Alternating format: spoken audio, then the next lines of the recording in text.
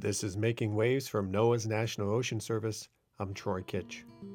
On February 22, 1901, a steamship arriving from Hong Kong named the SS City of Rio de Janeiro struck rocks and sank in minutes.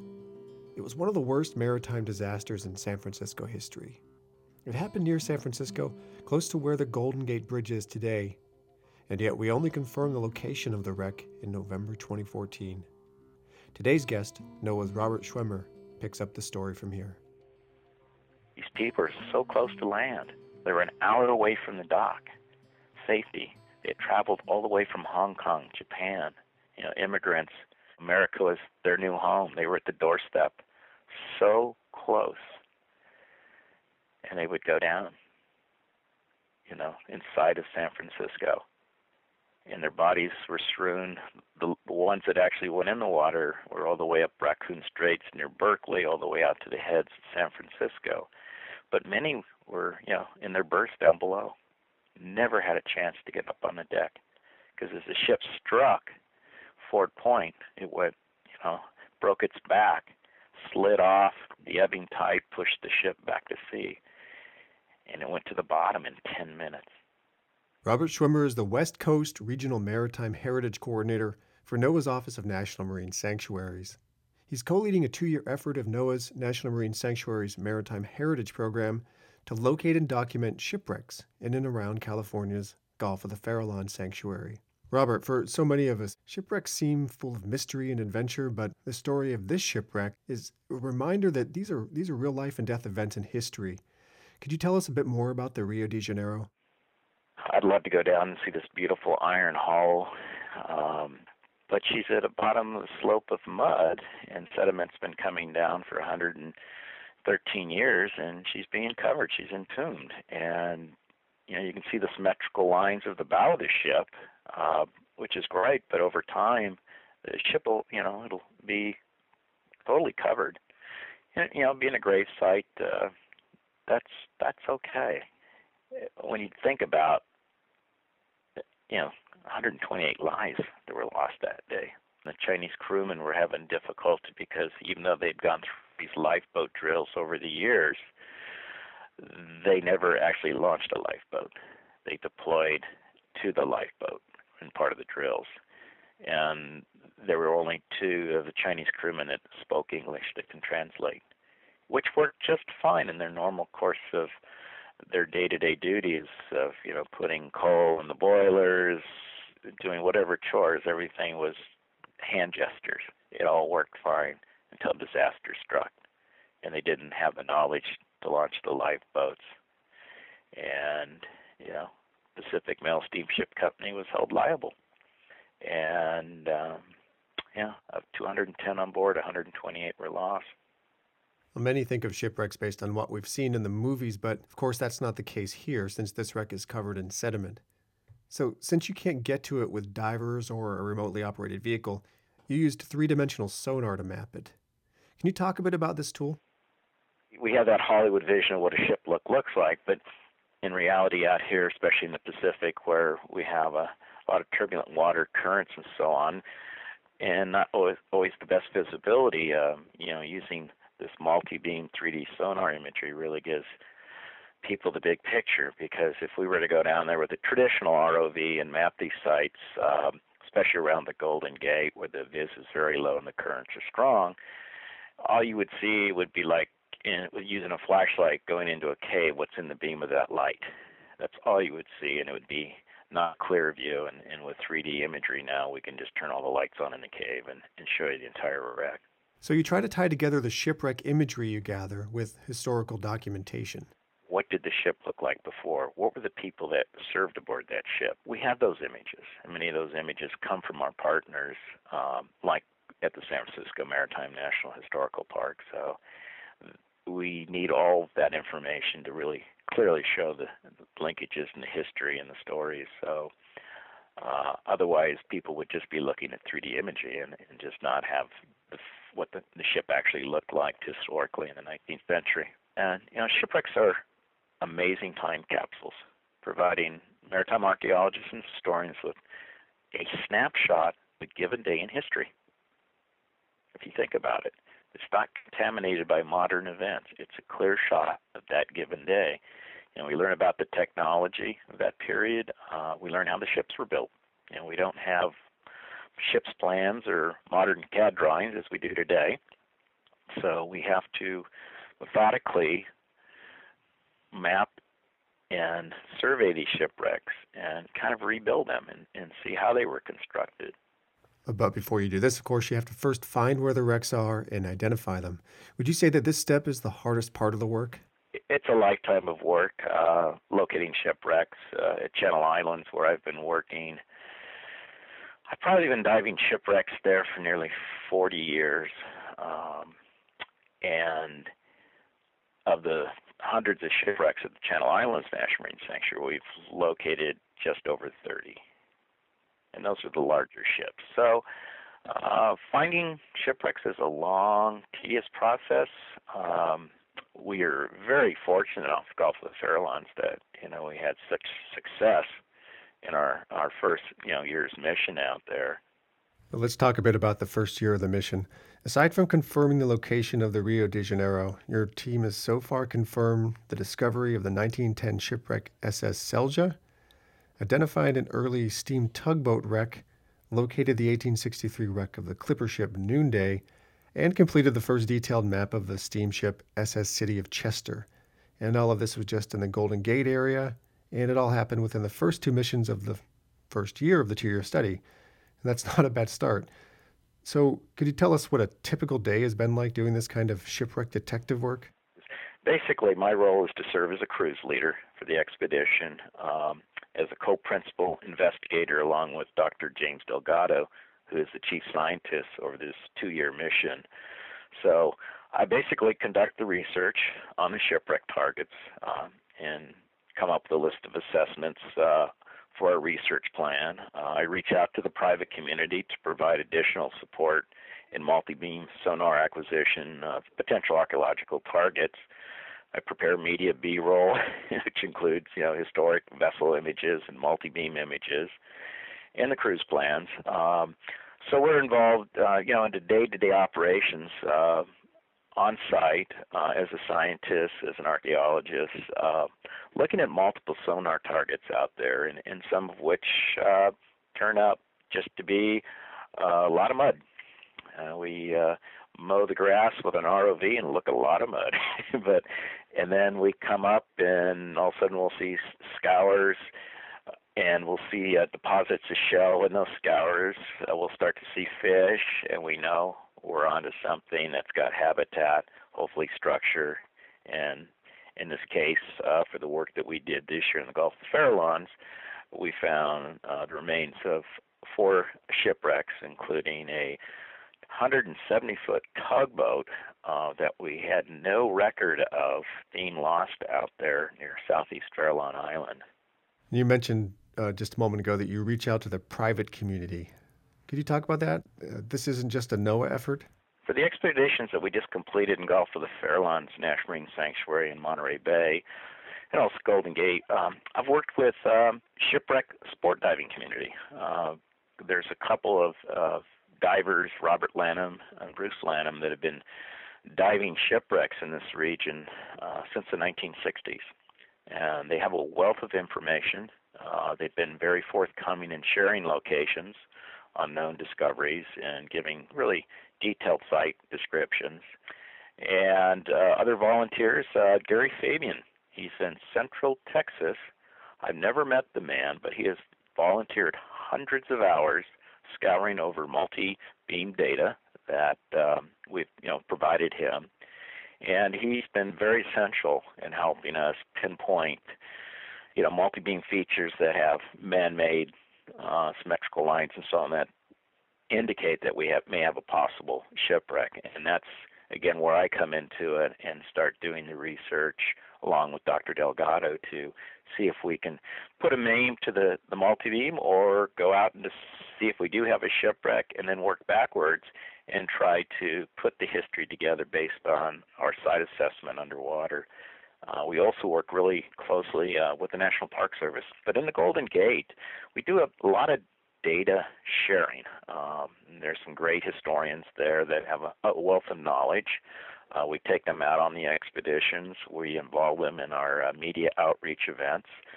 And the Maritime Research Center at San Francisco, it's San Francisco Maritime National Park, Historical Park. They've got a wealth of historic images, and they have been very key in our outreach and our media side by providing, through our partnership, a lot of historic images for these expeditions we've been doing off San Francisco. That there's a shipwreck sport diving community and a maritime research center is, I guess, a pretty good indicator that there are a lot of wrecks in the region around San Francisco. So how many wrecks are we talking about in the greater Gulf of the Farallones? If you were to include the Gulf of the Farallones National Marine Sanctuary, nearly 1,300 square miles by itself, the northern Monterey Bay National Marine Sanctuary from San Mateo County north, which is also managed by the Gulf of the Farallones National Marine Sanctuary, another 1,400 square miles. Then you include the Golden Gate National Recreational Area up to the Golden Gate entrance or bridge, as most people know it today. There are over 300 ship and aircraft losses. Wow. So I can see that probably 2 years isn't quite enough time to locate and document all the wrecks in the area.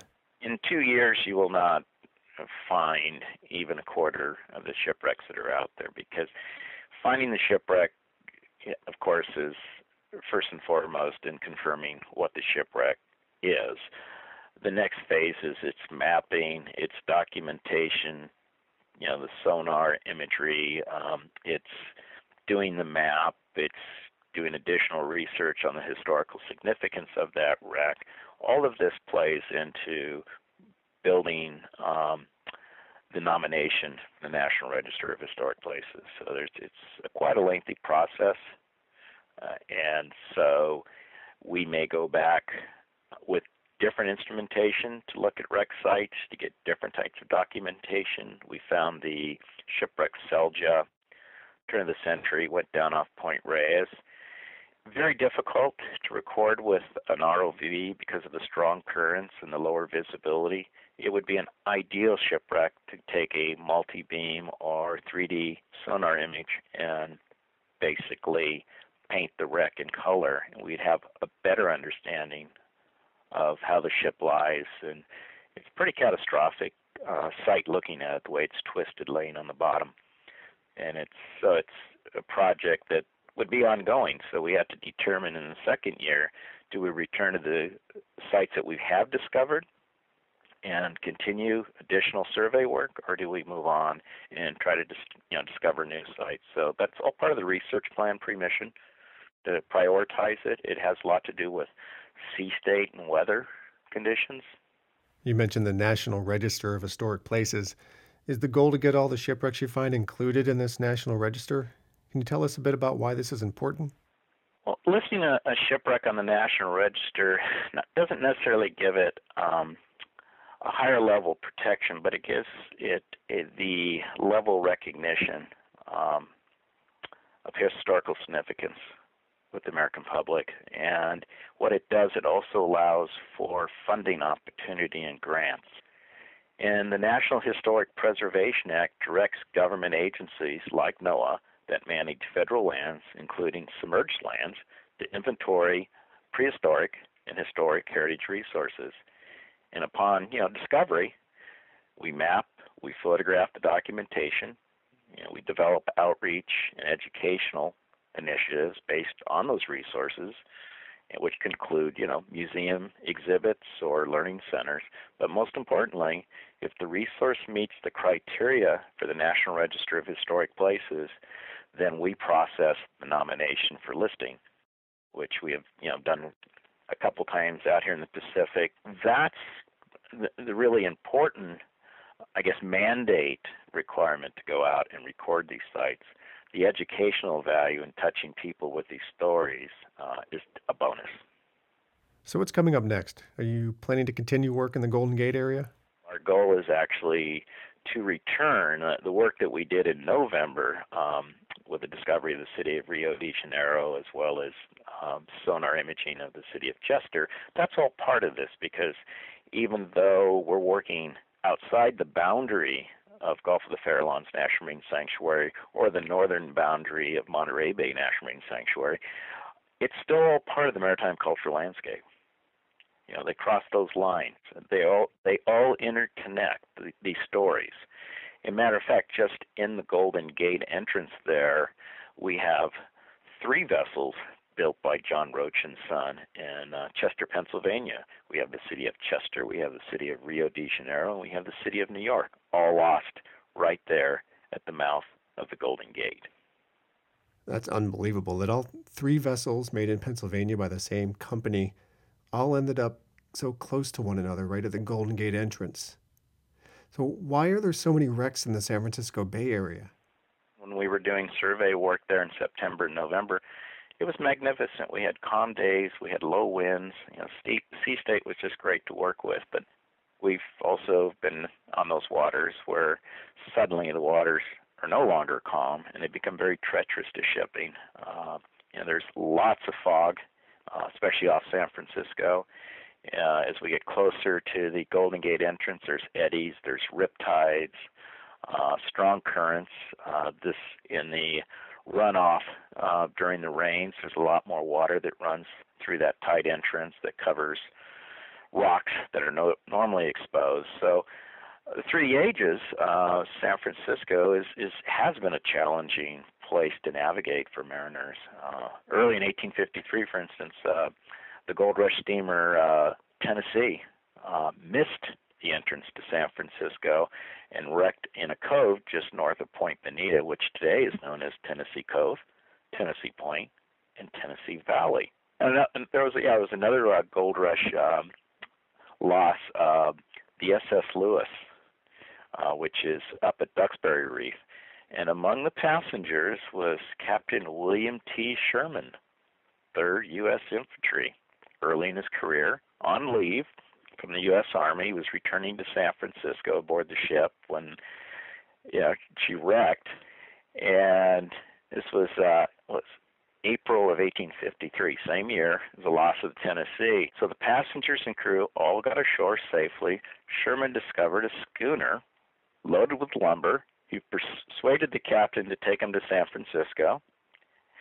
And as they approached Fort Point, the same location that the city of Chester wrecked, as well as the striking by the city of Rio de Janeiro, the wind kicked up, and they met a really strong ebb tide, and driving them to sea, and drove the nose of the schooner underwater, and she dove in like a duck, and he went over the side and began to drift out with the tide. And I guess the vessel refused to sink because of the lumber cargo, so Sherman, who had been thrown overboard, clambered back on the side, and soon after the boat approached Sherman aboard, they deposited him at Fort Point. A very wet captain walked to the Presidio thinking that 2 shipwrecks in one day was not a beginning of his future career. He went into the banking business. And for those listening in, just to be clear, that's William T. Sherman, the future Civil War general, who now you know was also a banker. It's a great story. I wish we had time to hear more, but that's all the time we have for this episode. Robert Schwimmer, thank you so much for taking the time to talk with us today. Do you have any parting words for our listeners? From, submerged Native American sites still waiting to be discovered, shipwrecks of exploration dating back to 1595 with the loss of Spain's Manila Galleon San Agustin in Drakes Bay, California, which is part of the Gulf of the Farallones National Marine Sanctuary, to 19th century shipwrecks we're just beginning to discover, over 100-year-old, and after the loss, those are coming to light. So great. Pacific Coast is an amazing underwater maritime museum, and especially right off San Francisco. The diversity of steam, sail, exploration, military, it's all there. And that was Robert Schwimmer, West Coast Regional Maritime Heritage Coordinator for NOAA's Office of National Marine Sanctuaries. He joined us by phone from his office in Santa Barbara. You can see photos, 3D sonar imagery, and videos from NOAA's National Marine Sanctuaries Maritime Heritage Program online. Check our show notes for the links. You don't want to miss it. And that's it for the episode. Write to nos.info@noaa.gov if you want to leave us a comment. And this is Making Waves from NOAA's National Ocean Service. We'll be back in about a month.